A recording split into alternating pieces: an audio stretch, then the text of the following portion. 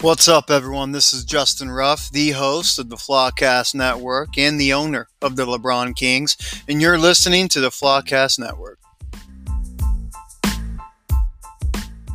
Hello and welcome to the Flawcast Network. This is your commissioner speaking, Scott Benzing, filling in for the normal host, Justin Ruff, who decided to take a vacation. And I am joined today by the lovely, the one and only person with the magical flowing hair.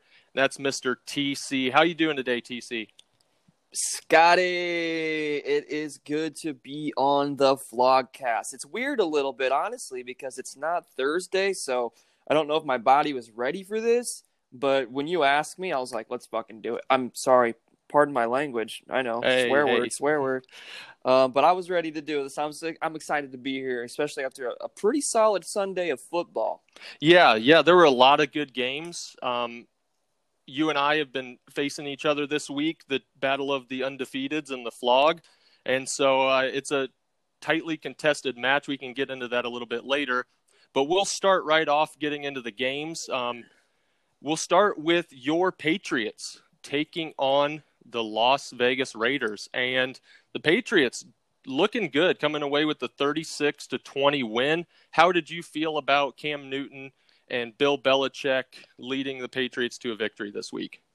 You know, anytime, like I was talking to a buddy about Bill Belichick the other day, and, you know, he's the genius. That's why he's got the accolades that he has. And the thing about Bill Belichick is he finds a player's strengths and utilizes them. And I'm so impressed with what he's doing with Cam Newton, and you know, how he got Cam Newton for, you know, pretty much $1.50, actually probably $750. But then seeing Cam Newton just go out there and, you know, they named him captain, and you don't see that often. He just joined in, and the way he leads the team, you know, it's exciting because last year, after seeing Cam Newton be on the IR most of the year with the Panthers, I just thought he was washed. I didn't care about him. But then we got him. As a Patriot, I'm like, okay, I can get behind this. So, you know, I'm excited with Cam Newton. I'm ready to see what more games hold, and you know, he's doing well so far.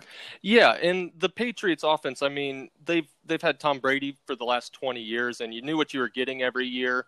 You knew you were getting an accurate quarterback that was going to be able to throw it, even against bad matchups. And then Cam Newton comes in, and they've really had to adapt how they play offense. And I mean, you look at last week, they lost to the Seahawks, but Cam Newton threw for a ton of yards. They were throwing it all over the field. This week they come out, and Cam Newton doesn't have a great day. He's only 162 yards passing, 1 touchdown, 1 interception. But the running game, they carried it as a team 38 times for 250 yards. And there were some big games out of Sony Michel and Rex Burkhead there. James White still being out because his father passed away in that car wreck, unfortunately. And so it's interesting. I think it's really cool to see a dynamic Patriots offense where every week they're just going to game plan with the new weapon they have on offense. And yeah, it's exciting after seeing the same thing for 20 years. Yeah, this reminds me of a few years back with the Jonas Gray game where no one knew who he was, and he comes out and scores 4 touchdowns, and then like pretty much after that game, he's never heard from again. So that's just Belichick being Belichick. But I'm so happy that they've established a run game, and I'm super excited. Like, you know, it's great to see Burkhead. You know, 6 rushes, 49 yards, 2 touchdowns, and then he had 7 receptions, 49 yards and touchdown. But I'm mostly excited to see Sony Michel here with his 117 yards. He had some really good breakout runs, and that's good to see because he's been, you know, on my mind, as he's kind of the feature back, but he's not really featured because it's Bill Belichick, but he's the main guy, I would imagine.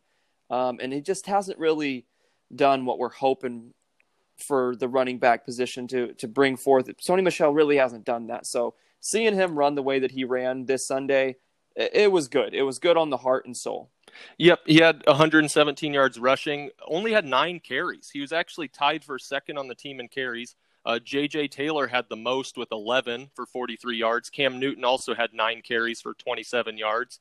And, I mean, they still have James White's. He's going to be coming back after some personal time off to deal with that family tragedy.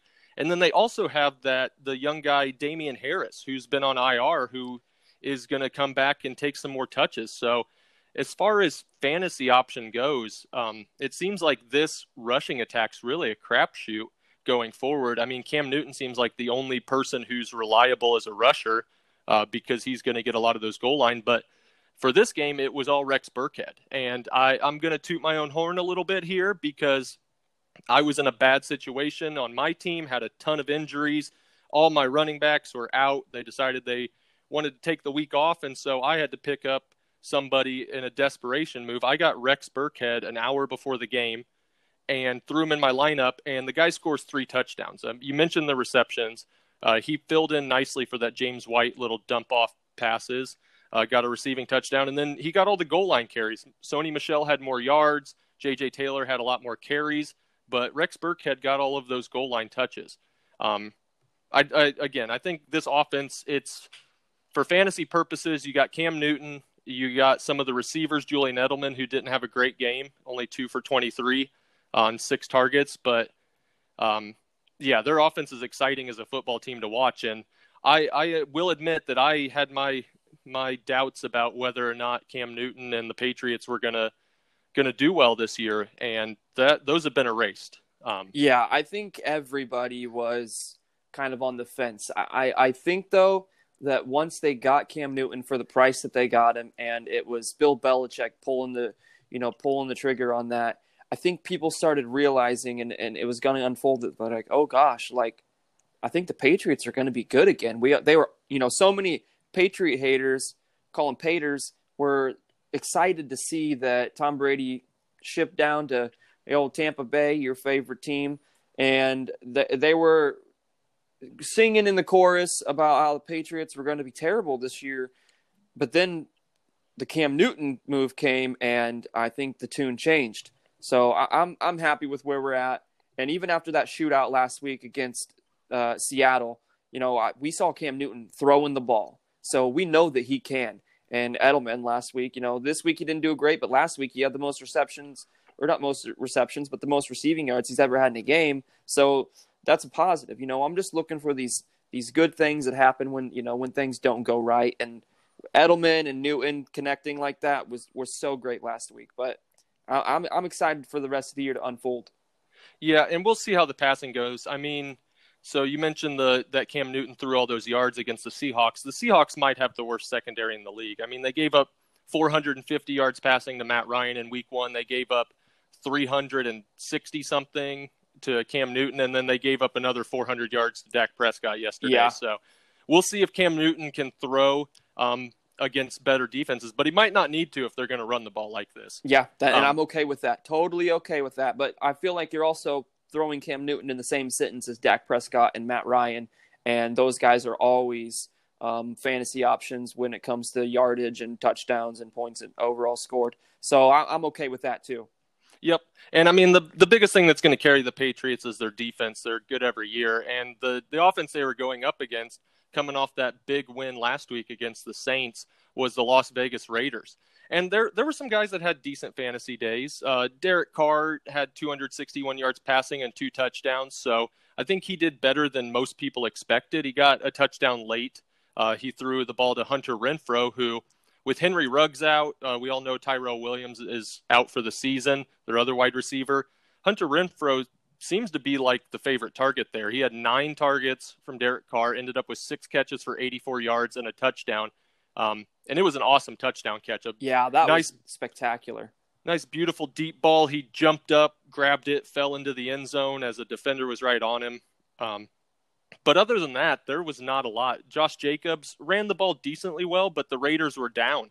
And so they weren't able to just eat the clock and hand the ball off to Josh Jacobs, who was a little bit banged up, got injured a little bit last week. So he probably wasn't at full strength. He had 16 carries for 71 yards, added a couple catches in there, 3 for 12. But yeah, the Raiders, not much to speak of in terms of big stat producers. They did get that touchdown late, but they were held to 10 points through 3 quarters. So, yeah, it's heartening. It's not heartening, but I guess it's a good thing to see because of how much they beat the Saints by. They just came out and Derek Carr was just slinging it last week, and then I'm like, okay, this is kind of going to be a nail biter because the Saints are generally solid, but I feel like Cam Newton and Burkhead came out and led the Patriots. Bill Belichick had a good game plan. Josh McDaniels executed, and they did their work, and they came up with the W. So I'm happy about that, this overall win against the Raiders this week. Yep, and that defense we talked about for the Patriots, forcing 3 turnovers. Yes, Derek Carr losing 2 fumbles. One of them was in the end zone. They originally called a safety, and it ended up being a fumble that the Patriots fell on for a touchdown. And then Josh Jacobs also lost a fumble, which is not typical for him. Yeah. Any last words on this game before we move on? No, not really. I guess I'm excited to see the next, next week, what happens. I'm going to be constantly keeping my eye on them. Of course I am. I mean, it's my favorite team. So, just we're on to week 4. Yep, and I know later in the season there'll be some big games between the Patriots and the Buffalo Bills, who are also looking really good this season. Oh yeah, that's who I'm nervous about based on the conference though. But for now, we will move on to my favorite team, those Tampa Bay Buccaneers, where your longtime QB decided he was done with the cold, harsh New England winters and wanted to move to sunny Florida down to Tampa Bay, like a lot of retirees do. Tampa Bay Buccaneers beating the Denver Broncos 28-10. And I watched this whole game. The Tampa Bay Bucs looked really good. The offense still seemed a bit out of sync. I know that Tom Brady had a good game. The rushing game was pretty good. Tom Brady, 297 yards and 3 touchdowns. All 3 of those passing touchdowns coming in the first half. But yeah, overall, I think the biggest takeaway for me watching this game was how good Tampa Bay's defense looks. I know they were going up against a beat-up Broncos who are missing Drew Lock. I'm not sure how much better he would have led the offense compared to Jeff Driscoll. And they're missing Cortland Sutton. They're missing a few other guys. It just seems like their whole team's getting hurt. But the Tampa Bay Buccaneers defense was absolutely dominant. 6 sacks. They blocked a punt. They got a safety, a couple interceptions. I mean, they looked good all day. And I think they're going to be a problem for teams moving forward. Yeah, Bucs look good on defense. And like you said, with the Broncos having the injuries that they are, it might have been a slightly different story, but even if Cortland Sutton was back and Drew Lock was playing at the top of his game, I still think that the way the Bucs defense is playing, they would have still kind of handed the Broncos their butts. And like you were saying, I'm so bittersweet on Tom Brady right now because, I love to see the guy. He's been I've got a Tom Brady jersey in my closet right now, but it's a Patriots jersey. So it's like, how do I wear that right now? And it's going to take a little bit of time for me to put that bad boy back on. And, it's exciting to see him get 3 touchdowns, no interception. He had a good fantasy day, honestly, for Tom Brady. And, when I look down the stat sheets, what cracks me up is Mike Evans. And you guys know that I've been talking a little poopy about the Mike Evans Tom Brady connection, but that's also a little disdain on my heartstrings because I just don't like Tom Brady throwing it to anybody that isn't a Patriots player. So you can't blame me. But 2 receptions, 2 yards, and 2 touchdowns. Talk about production, and yeah, it's great to see that. It really is. For Tom Brady, as a person and not as playing against him in fantasy or playing against Mike Evans in fantasy. But I was just laughing when I saw this stat line, what else do you do? Yeah. And I mean, Mike Evans last week had a big game. I think he had 9 catches, targeted heavily. There's definitely a connection there, but this week the Bucs got Chris Godwin back, who went out again with a hamstring injury. So his status moving forward is up in the air, but yeah, it really comes down to how many weapons this Tampa Bay Bucs team has. I think the biggest news for me on the offensive side was Rob Gronkowski. 7 targets, hauled in 6 of them for 48 yards. The one that he didn't haul in, that one target that he wasn't able to catch, was a beautiful route run right to the corner of the end zone. Tom Brady just put it a little bit too far, and he ended up stepping out of bounds as he was hauling it in. Could have been an easy touchdown because he was pretty wide open.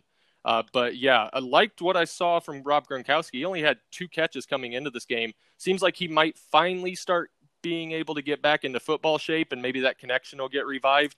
And if that's the case, hold on. Yeah. Because, oh gosh, that's a scary duo. It really is. Yep, we saw what they can do. And O.J. Howard's looking good. I mean, bad season last year, high draft pick a couple of years back. Wondering if the Bucs are going to trade him, but he looked good. One person who did not look good was Leonard Fournette. No, and especially after his great week last week. And I tried trading for him, and some other leagues it really don't matter. But because people, that's when you sell high. I guess that's what I was expecting. I'm like, oh, he's going to be good this week, or he's going to be good going forward. But to see him digress, it's just like, oh well, what the heck's happening there? Yep. Fournette, 7 carries for 15 yards, caught 2 passes for 7 yards. I mean, he looked slow, and I didn't think he looked fantastic last week. He broke off like a 40-yard touchdown run that made him look a lot better. But yeah, if he's not breaking off a run, he just looks slow. And Ronald Jones actually had 13 carries for 53 yards, added in 2 catches for 20 yards. It's really a split backfield. And I mean, both guys aren't great, but both of them could have big games here and there. It'll just be really interesting to see how this works out going forward. Fournette did have a fumble that was recovered by the Bucs. Tom Brady was trying to give him a handoff, just hit him right in the chest and bounced on the ground. And that's probably another reason why Fournette didn't get as many touches as Ronald Jones. Ronald Jones had the same thing last week where he fumbled, and then Fournette got most of the carries. So Bruce Arians is notorious. If you screw up, you miss a block, or you fumble the ball, you're probably not going to get it in your hands much more the rest of the game. Yeah, and like you were saying, Fournette did seem slow. If I had to compare the two, it obviously that RJ the second, he looked quicker, he looked more explosive, he looked like the guy that they're going to give the ball to more often. And I think that last week was kind of a paddle on the butt that said, listen, you fumble the ball, we're not going to give it to you. But I think they took it back to him, and they gave him, they put that trust back in his arms, and I think he's starting to deliver. But with their team, Gronkowski, Godwin, Evans, you don't have anybody fantasy. Well, I guess Gronkowski just this game, but there's so many offensive weapons with the Bucs that Godwin and Evans are going to get something, but everybody else, it's like who? You don't really know. Yep. And I mean, LaShawn McCoy's still in that backfield. He had a couple catches, but nothing really special. Yeah, it's going to be interesting. I think that it's amazing how much better the Buccaneers look when they're not throwing 3 interceptions a game like last season, and how much better that defense looks when they're not starting at the 50-yard line every time. Yeah, when you're not playing catch-up continuously. Now, something that was great for fantasy owners of Chris Godwin and Mike Evans last year was, all that catch-up they had to play. They were having huge games, which is fantasy viable. That's awesome. But with Brady there, it's more of a precision attack, and he's going to, kill you with 1,000 cuts kind of approach. Yep, but I mean, both of those guys still awesome. If Chris Godwin is going to miss some significant time, Scotty Millers could step up. He had 3 catches for 83 yards. He looked better. Last week he had a couple drops, but he's that shifty little white, speedy receiver that Tom Brady always seems to find in any offense he plays in. So he's somebody to keep an eye on moving forward. Moving over to the Broncos side of the ball, there's not a lot to write home about here. No. Jeff Driscoll, 17 for 30, 176 yards, had a touchdown right before halftime, threw an interception, was under pressure all day. They threw in Brett Rypien. He was a rookie or a second-year guy. He came in at the end of the game because the Bucs were up big, just trying to get him some experience, I'm assuming. He didn't do anything. He did complete 8 of 9 passes, but the Bucs were just opening up the umbrella, letting him throw it underneath, and then making the tackles. The rushing, though. I know Bucs have a good rush defense, but Melvin Gordon, 8 carries for 26 yards.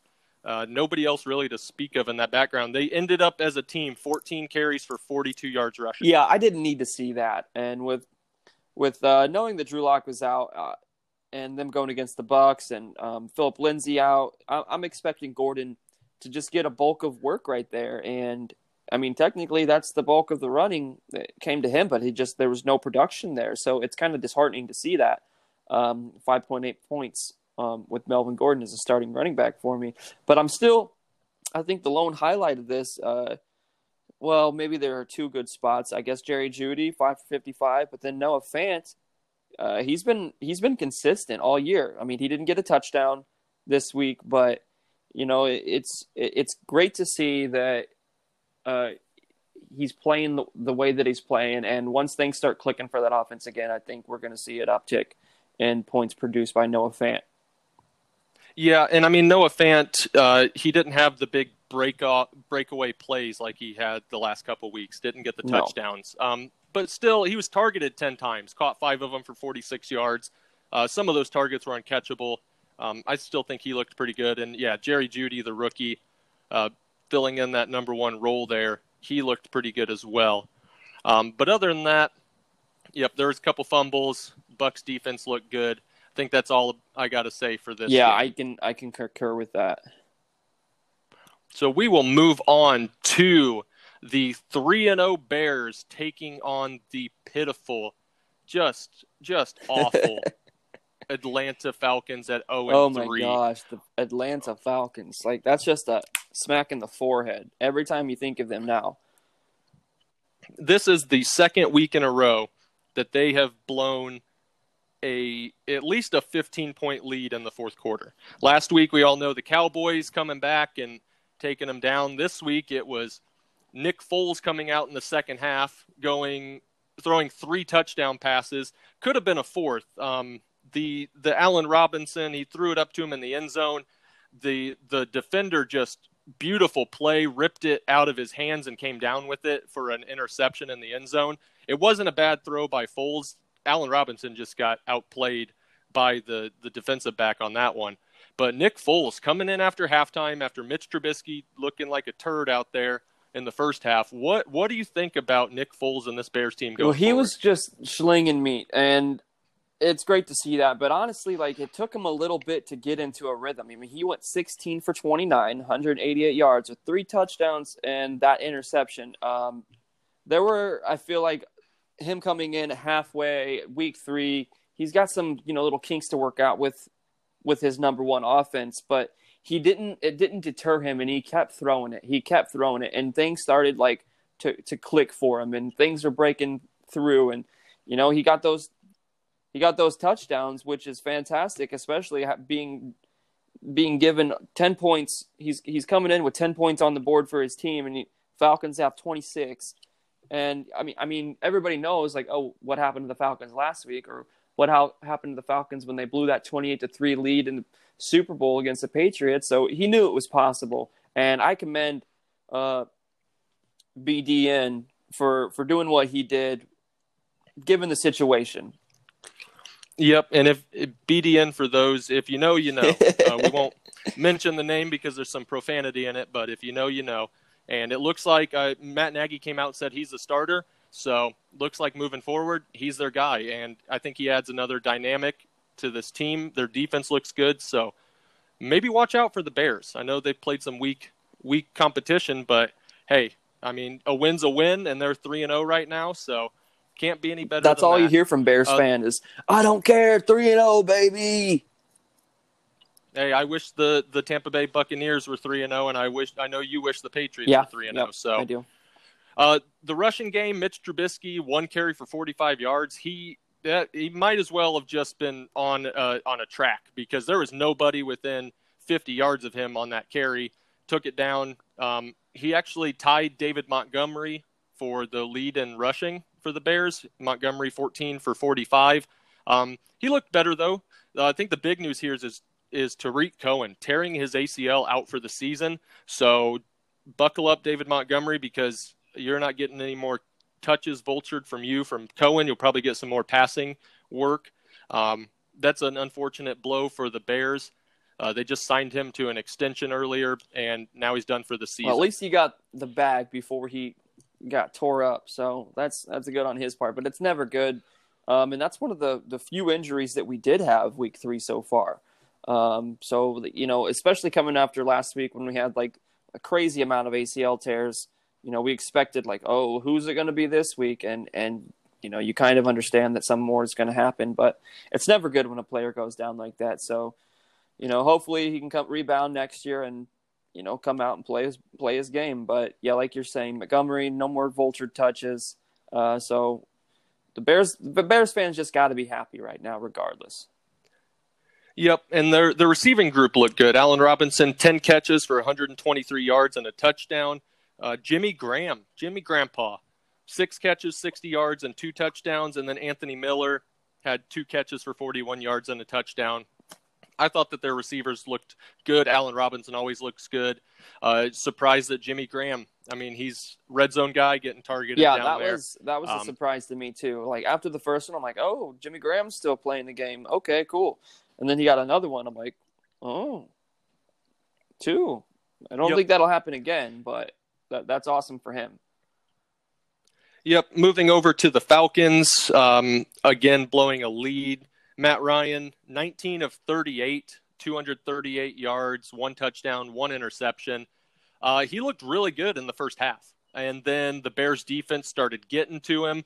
The Falcons went into turtle mode where they can't move the ball. They're just trying to hold on to the lead, just stay content with where they are. And yeah, same thing they did against the Patriots in the Super Bowl. Same thing they did last week against the Cowboys there.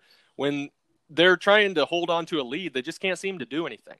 And that was kind of the case this week.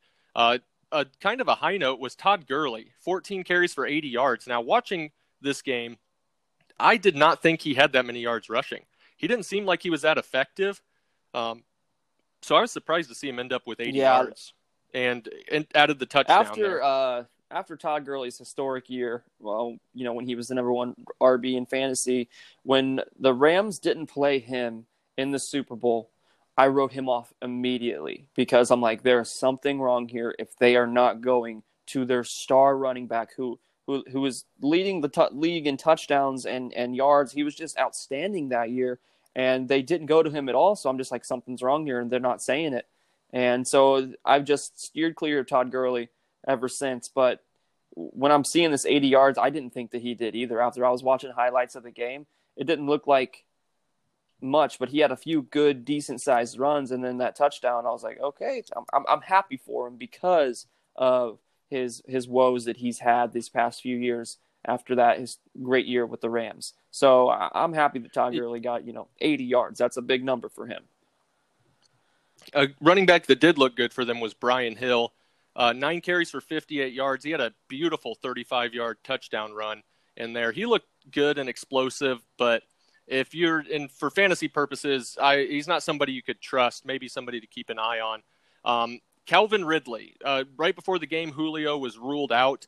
Calvin Ridley ended up with 5 receptions for 110 yards, had 13 targets. Matt Ryan was just, as I said earlier, under pressure, couldn't get the ball to him accurately later in the game. But Calvin Ridley, again, coming out with a big fantasy day, a 3rd consecutive week where he's over 100 yards receiving. Other than that, the other pass catchers, not much to speak of there. Russell Gage going out with a suspected concussion midway through the game, so they were really weak at receiver. What do you think about Calvin Ridley and these Ridley other pass looked catchers? great, and he got more than half of his yards off that first throw of the game for the Falcons, and that was a big time toss and catch. So that was spectacular. And I think though that the reason he didn't get a touchdown is because there's no Julio opposite of him. So there's not that extra threat. So they could buckle down and cover Ridley a little bit harder.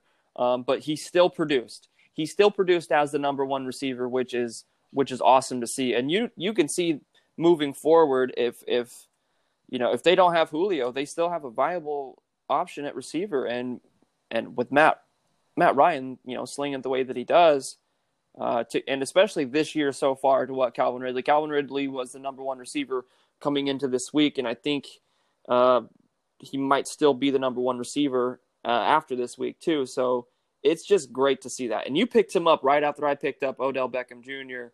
And I've been smacking myself in the face for that because I saw the bright lights of the OBJ, and I was just like, I gotta get him. He fell this far, and yeah, you got Calvin Ridley, and you're so much better off with Calvin Ridley at week 3 than having OBJ on your team. So, yep, it's fantasy football. I mean, sometimes you make the great call and it works out, and other times it just doesn't. So we'll move away from the Falcons as they blow another late lead to lose to the Bears. We'll move on to the Rams and Bills. Rams improving to 3-0, the Bills improving to 3-0, taking down the Rams 35-32. And this game came down right to the end.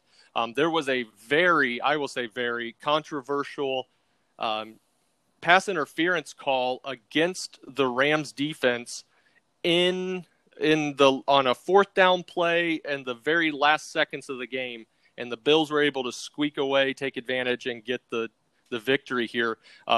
The Rams were down heavily in the second half and came back all the way to take a 32-28 lead and ended up giving up the game there. What are your thoughts on this?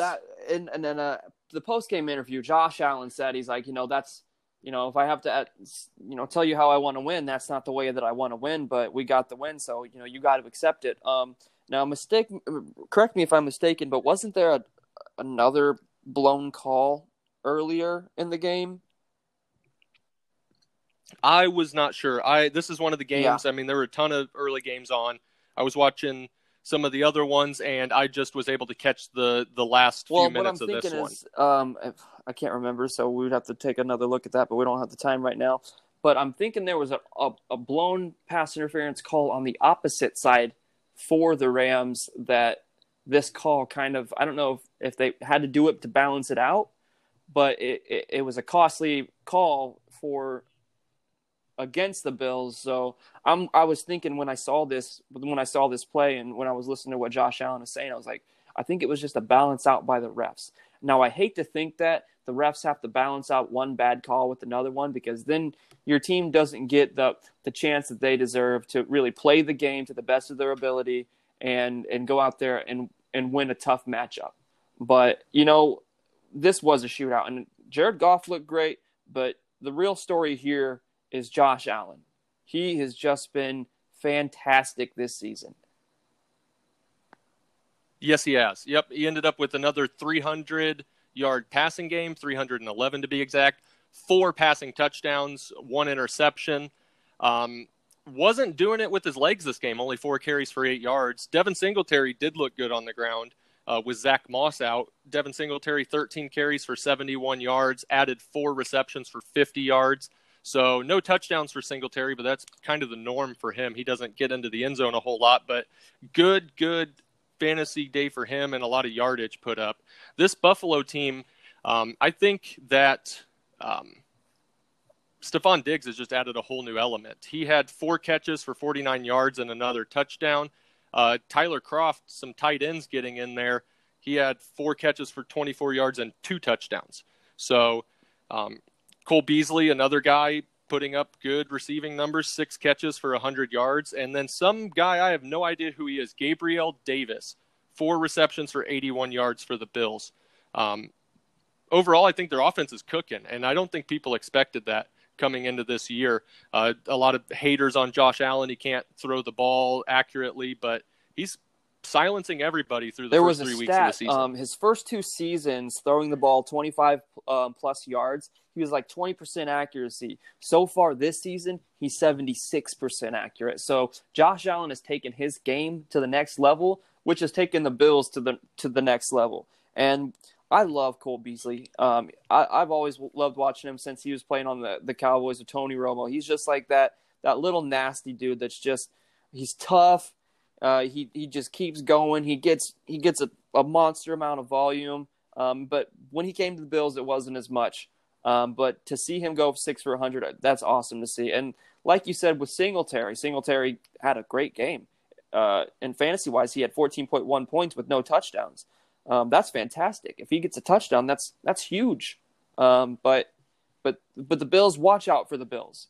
Josh Allen and he's a close second behind Russell Wilson for MVP in my book right now. Yep. Yeah, he's up there. We'll pick up the pace a little bit going through some of these other guys, so we make sure that this isn't a 3-hour podcast. On the Rams side, Jared Goff, 321 yards, 2 touchdowns, 1 interception. Thought he looked really good, better than he has in some games this season. I think the big news is Darrell Henderson Jr., 20 carries for 114 yards and a rushing touchdown.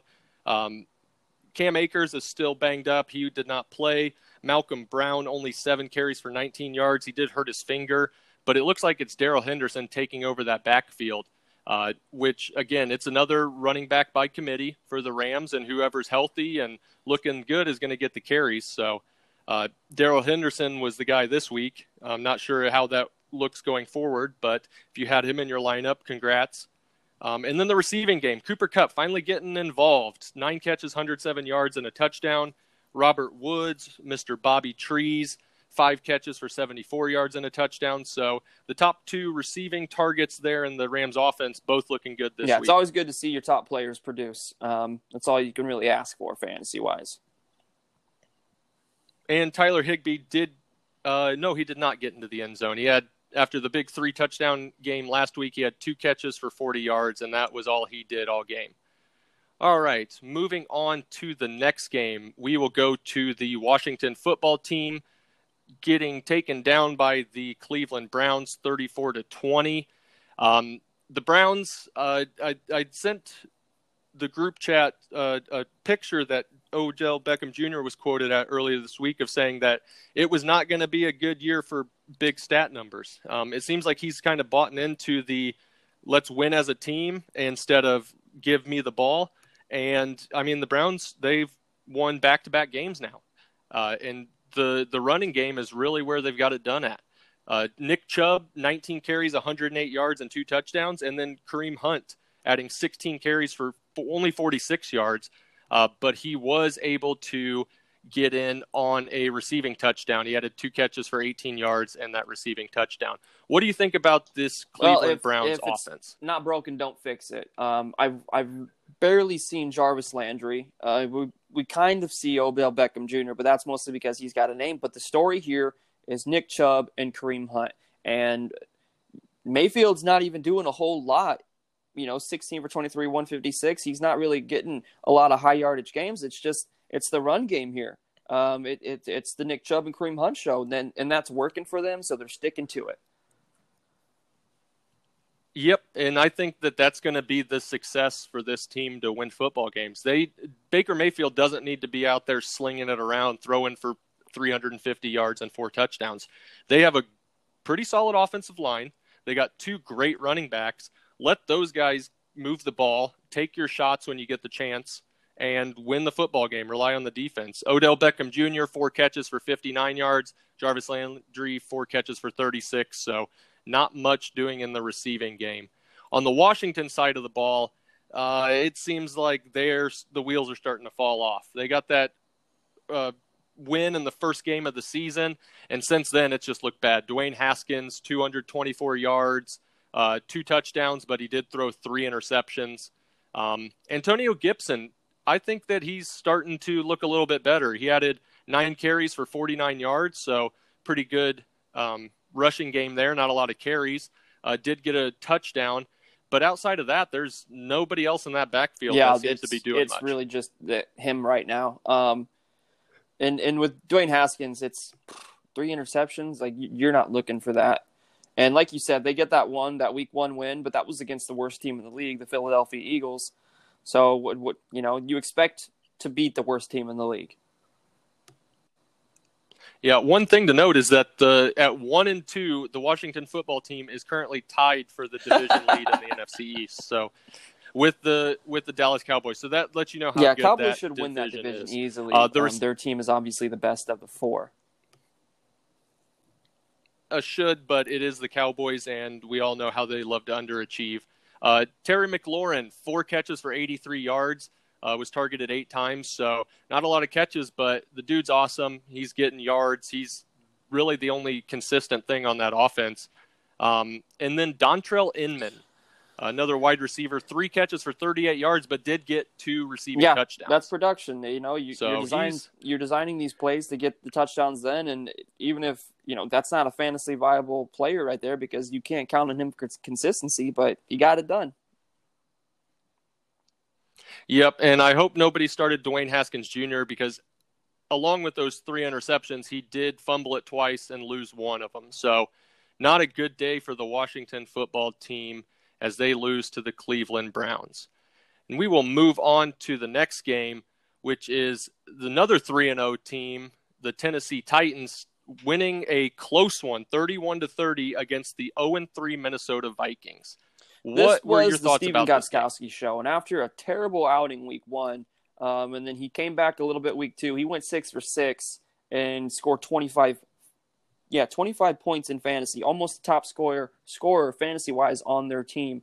And it took a little while for even Derrick Henry to get going too, and people were starting to worry about him, but he got those 2 touchdowns in the third quarter, which is nice. But Tannehill looked all right, but that lone interception, that's not saying much. But there's not really much to say here because the Vikings aren't that great either. So squeaking out a win, going 3-0, a win's a win in this league. Yep. Tannehill, 23 of 37, did throw for 321 yards. Had that interception. He wasn't putting up the passing touchdowns, but hey, they got the win, kicked the game winner there late. Derrick Henry seemed to start getting it going a little bit more, 26 for 119. Maybe the weather's starting to cool down a little bit. Maybe he'll pull the tractor out of the barn. He'll start really rolling here as the next few weeks come along. And then their pass catchers. I mean, Corey Davis, another decent game, 5 catches, 69 yards. Jonnu Smith looks like he's going to be probably a top 5 tight end fantasy-wise this year. I mean, he's looked real good. He had 5 catches for 61 yards. But the show stealer for the Tennessee Titans receiving group was Khalif Raymond, 3 catches for 118 yards, long of 61. So he had a big day for the Tennessee Titans. But I think pretty much all of your fantasy-relevant players that you were really wanting to start outside of Derrick Henry were on the Minnesota side of the ball in a losing effort. Kirk Cousins looked bad, I guess. 251 yards, 3 touchdowns, threw 2 interceptions. Not good there. But the guy that really stole the show was Dalvin Cook.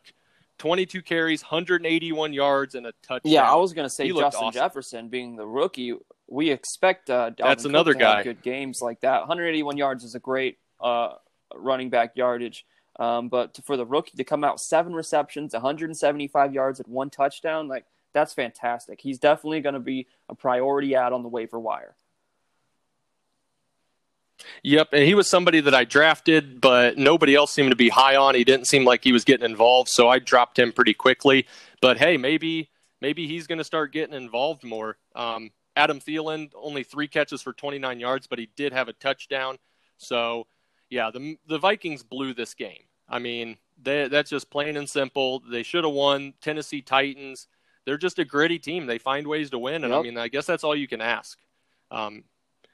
All right, so moving on from the Tennessee Titans and the Minnesota Vikings, we will go to the 49ers against the Giants. A blowout here. 49ers winning 36-9. 49ers basically just starting their entire practice squad because everybody's hurt. Nick Mullins filling in for Jimmy Garoppolo. Nick Mullins, 343 yards passing and a touchdown. Huge day for the fill-in quarterback. Their rushing game, though, this is really where they like to win, and they didn't do much on the ground. Not that they needed to, but Jerick McKinnon led the backfield, 14 carries for 38 yards, did get into the end zone. Brandon Ayuk, the rookie wide receiver, had 3 carries for 31 yards and a touchdown on the ground. And then Jeff Wilson Jr., 12 carries for 15 yards and also a rushing touchdown. it seems like this backfield is really missing that Raheem Mostert and explosive, Tevin Coleman. the capability of breaking off those big runs, seeing that high yardage. That's what you're getting with Raheem Mostert and the other guy. I can't think of his name. Tevin Coleman, that's the guy. But Tevin back Coleman. to Mullins real quick. Last year when Jimmy Garoppolo was out, this guy was throwing the ball. So when he came in, I was like, I had no worries. I'm like, I actually trust this guy as a backup. He's a solid player, and he's going to throw the ball and make good decisions. Yeah, and I mean, he came in, I think it was 2 years ago when Jimmy Garoppolo tore his ACL and he had to fill in for most of the season. But yeah, he's always been a reliable fill-in, and I heard rumors that teams had reached out about trading for Nick Mullins last season when Jimmy Garoppolo was healthy, and the 49ers didn't want to move on from him. So I get it always pays to have a good backup quarterback. Just ask the Philadelphia Eagles when they had Nick Foles there for a few years. The receiving game, Brandon Ayuk, welcome to the NFL. Had a good game, 5 catches for 70 yards, adding to that rushing touchdown. Kendrick Bourne, 4 catches for 63 yards. George Kittle was out of this game. I mean, outside of those two guys, the ball was really spread around. It looks like there was about 10 or 11 different receivers catching passes. And so not a lot of good fantasy numbers because I doubt many of these guys were started, but the 49ers getting a big win because they had got to play Daniel Jones, Mr. Turn the Ball Over, and the pitiful New York Giants. Yeah, there's not much you can expect now without Saquon, and then they don't have Sterling Shepard, and it's kind of falling apart a little bit, and Daniel Jones' second-year quarterback, so this is kind of not what we're hoping for, but it's also to be expected when you're going against the 49ers. Yep, Daniel Jones, 17 of 32, 179 yards, and 1 interception. He did lead the backfield in rushing, 5 carries for 49 yards. Devontae Freeman signed off of the street this week, 5 carries for 10 yards. Wayne Gallman, 4 carries for 7 yards. I think the Giants might have like 120 rushing yards through 4 games. Like through 3 games. They've just been awful. Darius Slayton looked pretty good. 3 catches for 53 yards. Golden Tate, 5 catches for 36. But yeah, nobody you probably want to start off of this New York Giants offense moving forward. Darius Slayton and Daniel Jones both lost fumbles as well. So not a good day for the Giants. Probably not going to be a very good season. Now with that, we will move on trying to get through all these games. There are a lot. We'll move on to the worst team in the league taking on the Cincinnati Bengals, the worst team being the Philadelphia Eagles, who couldn't even get a win against the lowly Bengals. They ended up tying 23-23. Joe Burrow thought he looked really good again. 31 of 44, 312 yards, 2 passing touchdowns. Joe Mixon looks like he is not going to be the fantasy guy that people wanted him to be. 17 carries for 49 yards and 2 catches for 16. So he's been pretty bad fantasy-wise. I think the big shining bright spot on the Cincinnati offense outside of Joe Burrow has been Tyler Boyd. 10 catches for 125 yards. A.J. Green seems slow. He only had 5 catches for 36 yards.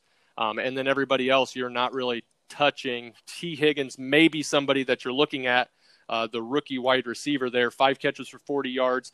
Did get 2 receiving touchdowns. What are your thoughts on the Bengals? He's playing like he's supposed to. This is why they drafted him at number 1 overall. When I go down to the rushing with the running backs, it's really just Mixon. And, when Mixon came into the league, I feel like he's been overrated since he's came into the league.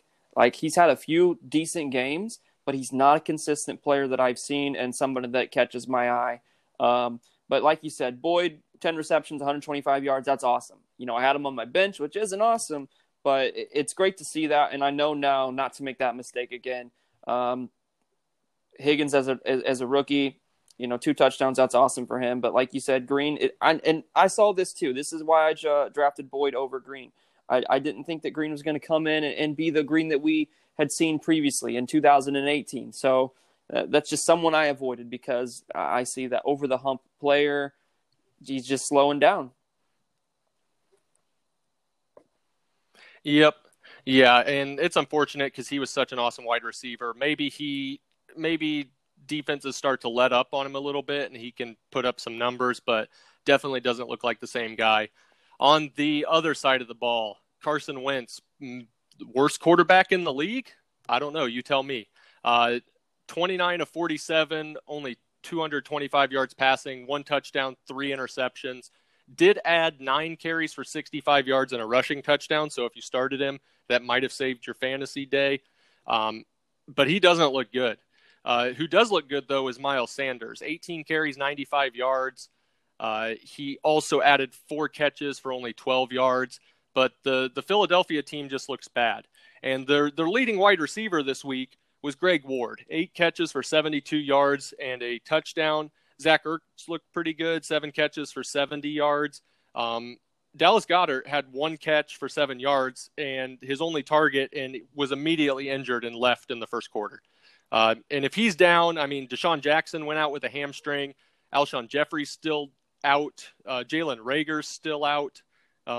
This team is not going to be any better if all these players keep getting hurt, and it's bad news there. It sounds like an for injury the season Philadelphia for them, Eagles. and it's kind of hard for a player like Wentz. We've seen what he can do. It's kind of hard for him to play well when you got nowhere to go. Also, though, he has been overthrowing a lot and making bad decisions, but, I guess that's just the decline of Carson Wentz.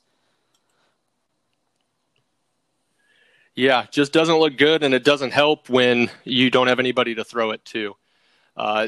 Next game is we really got to go quick here. Spent too much time talking about the Tampa Bay Bucks and the New England Patriots. The next game is the Pittsburgh Steelers 3-0, beating the Houston Texans 0-3. The Steelers coming away 28-21. Deshaun Watson looked good early, and then the Steelers defense just turned it on, and that was all she wrote. Deshaun Watson, 264 yards, 2 passing touchdowns, and interception. Only 1 carry for 5 yards. David Johnson not doing much, 13 carries for 23 yards, but did have a rushing touchdown. Randall Cobb, though, kind of the breakout wide receiver, 4 catches for 95 yards. Will Fuller actually playing a full game, 4 catches for 54 yards. Brandon Cooks disappeared, didn't do much, 3 catches for 23. The Steelers' defense is good. I think Houston kind of caught him off guard. Houston Texans, though, a rough start to the season, 0-3. First 3 opponents were the Chiefs, they've got the Ravens, schedule and now so the far, Steelers. so I can kind of expect that. When you look at Pittsburgh's offensive stats, though, I'm happy to see Ben Roethlisberger playing the way that he is. 23 for 36 with 237 yards and 2 touchdowns. Now, there was a lot of questions revolving around him, see if he'd be able to keep doing what he's doing. But it's also nice to see on the rushing attempt that James Conner going 18 rushes for 109 yards and a touchdown. That's great for fantasy owners. You're starting to look, and he's really becoming more consistent. If he can stay healthy, this is the kind of player we're going to get. And then on the receiving end for the Steelers with Eric Ebron, 5 for 52 and a touchdown, that's awesome for a tight end. That's not somebody that anybody probably had in their lineup, but if you did, because you're in a deep league, congratulations, you got a few points that you weren't expecting. And Juju catching his touchdown, that's great. He's that number 1 receiver. So far he's not been like this huge play guy scoring a lot of points every week, but the Steelers are finding ways to win, and their defense is suffocating right now. Yep, and I mean, that's what they got to do. Their offense doesn't need to be high-flying if that defense is going to be so good. All right, moving on to the Colts taking down the New York Jets 36-7. Yeah, not much to talk about we here. could probably just it's skip just the basically entire the Colts Jets defense side. just shutting them down. Colts defense getting 2 defensive touchdowns and a safety. Mr. Justin Ruff, the host of the Flogcast, actually started the Colts defense, and good for him because they scored a ton of points. Sam Darnold, 3 interceptions, only 168 yards. Frank Gore's leading that backfield, barf. And then their receiving game, I mean, they're throwing to Braxton Berrios. They don't have a receiving game. Lawrence Cager and all these. Brashard Perriman and Jamison Crowder both out. Levin Bell is out. I mean, the Jets are awful, putting up 7 points. The Colts, though, Phillip Rivers, 17 of 21, very efficient, 217 yards and a passing touchdown. Jonathan Taylor, not a huge day on the ground, 13 carries for 59 yards, did have a receiving touchdown. And then the receiving game, T.Y. Hilton, 3 for 52. Mo Alley Cox, though, second week in a row, he's had a good game, 3 catches for 50 yards and a touchdown. But, yeah, the Colts team, they relied on their defense. They didn't need to do much because they were up early. They just got to play the clock. And that defense was did just everything suffocating. they needed them to do. The offense just has to play safe and not turn the ball over, and they did that. And they walked away with the W. Yep. Next game is the Chargers taking on the Panthers. Panthers coming away with their first victory of the season, 21-16. Justin Herbert, kind of a little back-to-earth game after the big game against the Chiefs. Herbert, though, 35 of 49 passing, 330 yards and a touchdown, did have an interception, 3 carries for 15 yards.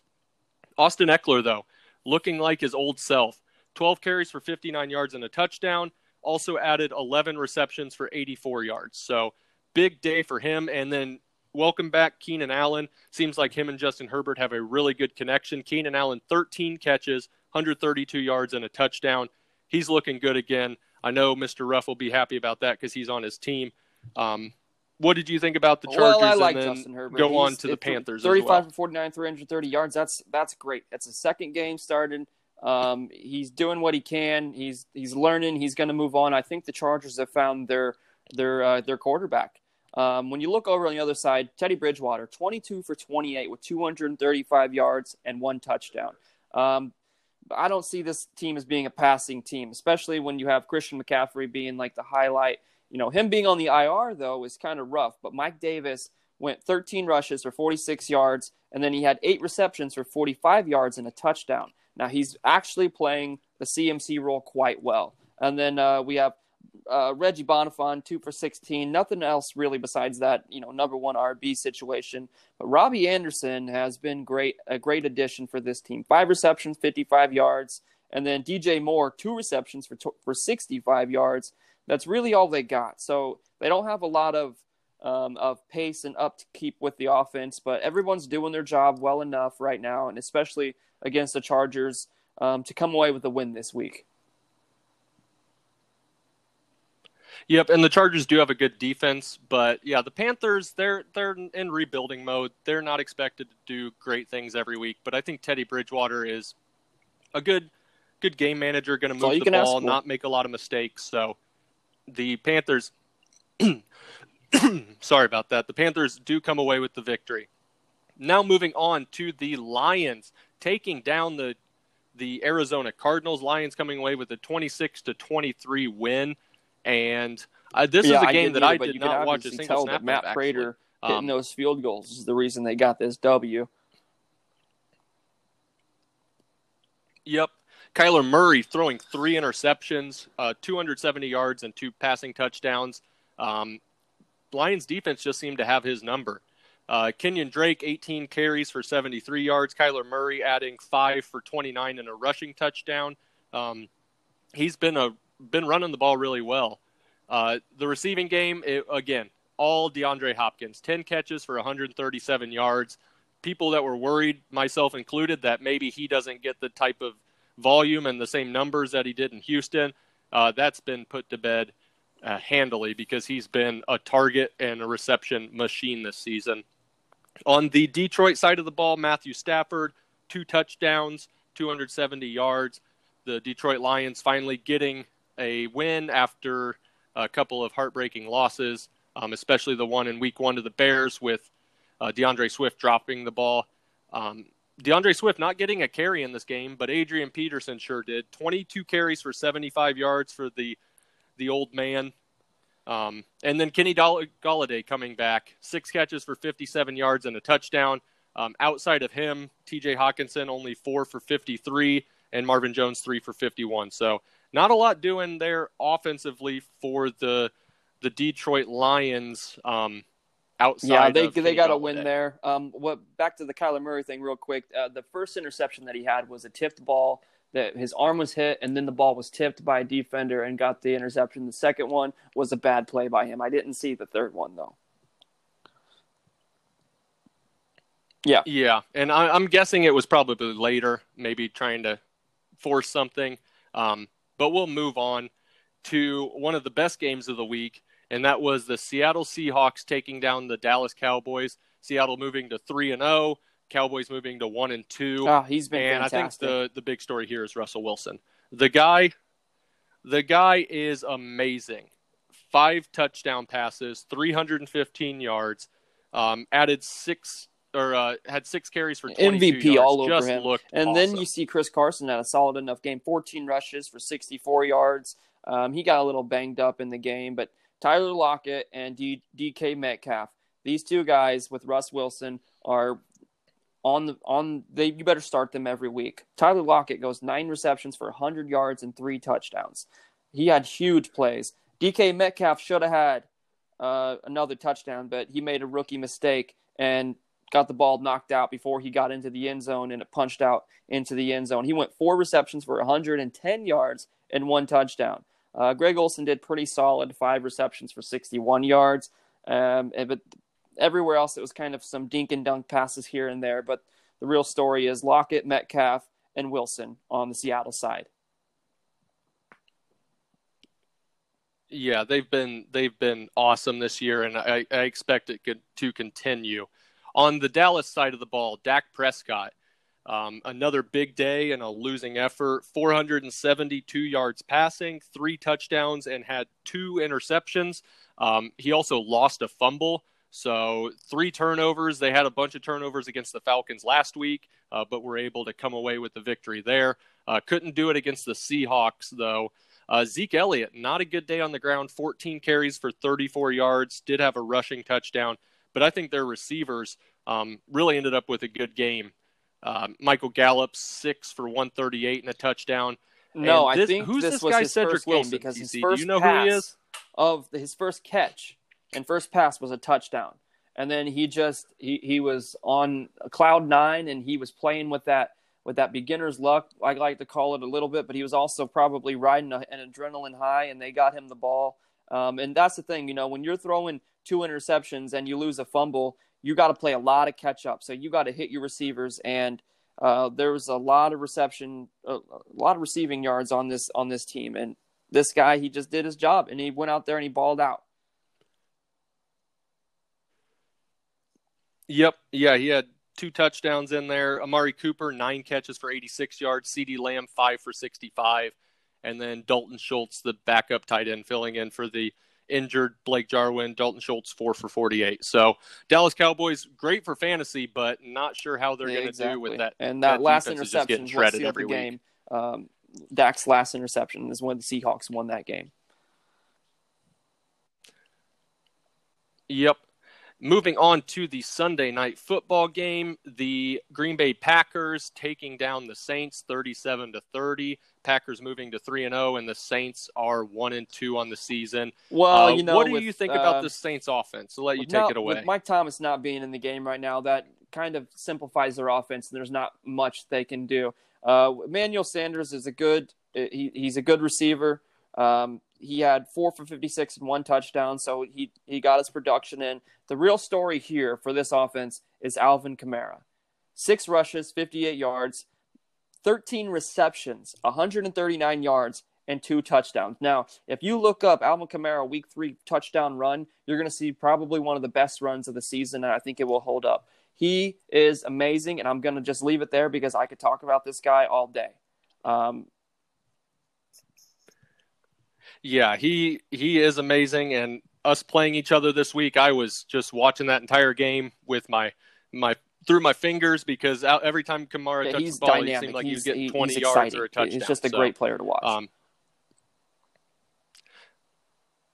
Yep, Drew Brees, 29 of 36, 288 yards, 3 touchdowns, and a losing effort. I think that stat line's a little misleading because a lot of that was Kamara taking half the of ball his yards almost and running it were after for the catch. Kamara. Yep, and a lot of that was screen passes and things that Kamara just did with after the catch. On the Green Bay Packers side, Aaron Rodgers, 21 of 32, 283 yards and 3 touchdowns. He was slinging it all over, looked awesome. I mean, Aaron Rodgers looks like he's back to his MVP form from a few seasons ago. Packers rocking and rolling. Aaron Jones, 16 carries for 69 yards and a touchdown on the ground.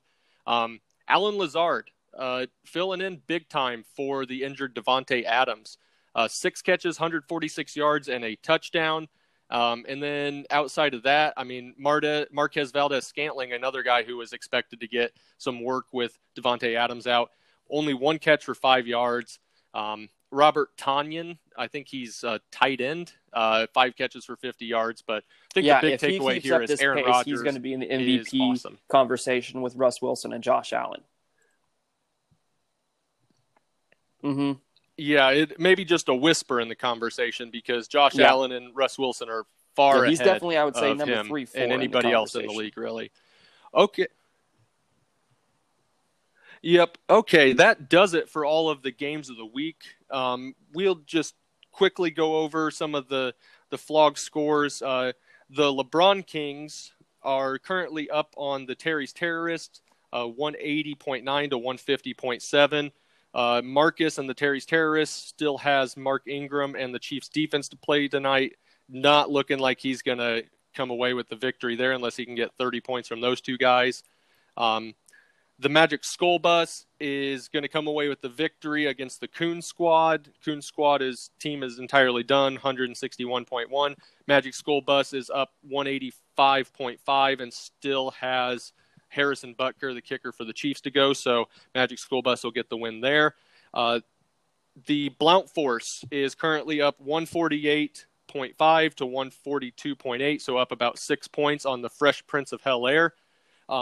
Fresh Prince of Hell-Air only has Clyde Edwards-Helaire to play tonight, and the Blount Force has Lamar Jackson, Mark Andrews, and Justin Tucker. So looking like the Blount Force is going to come away with an easy victory there, dropping the Fresh Prince of Hell-Air to 0-3.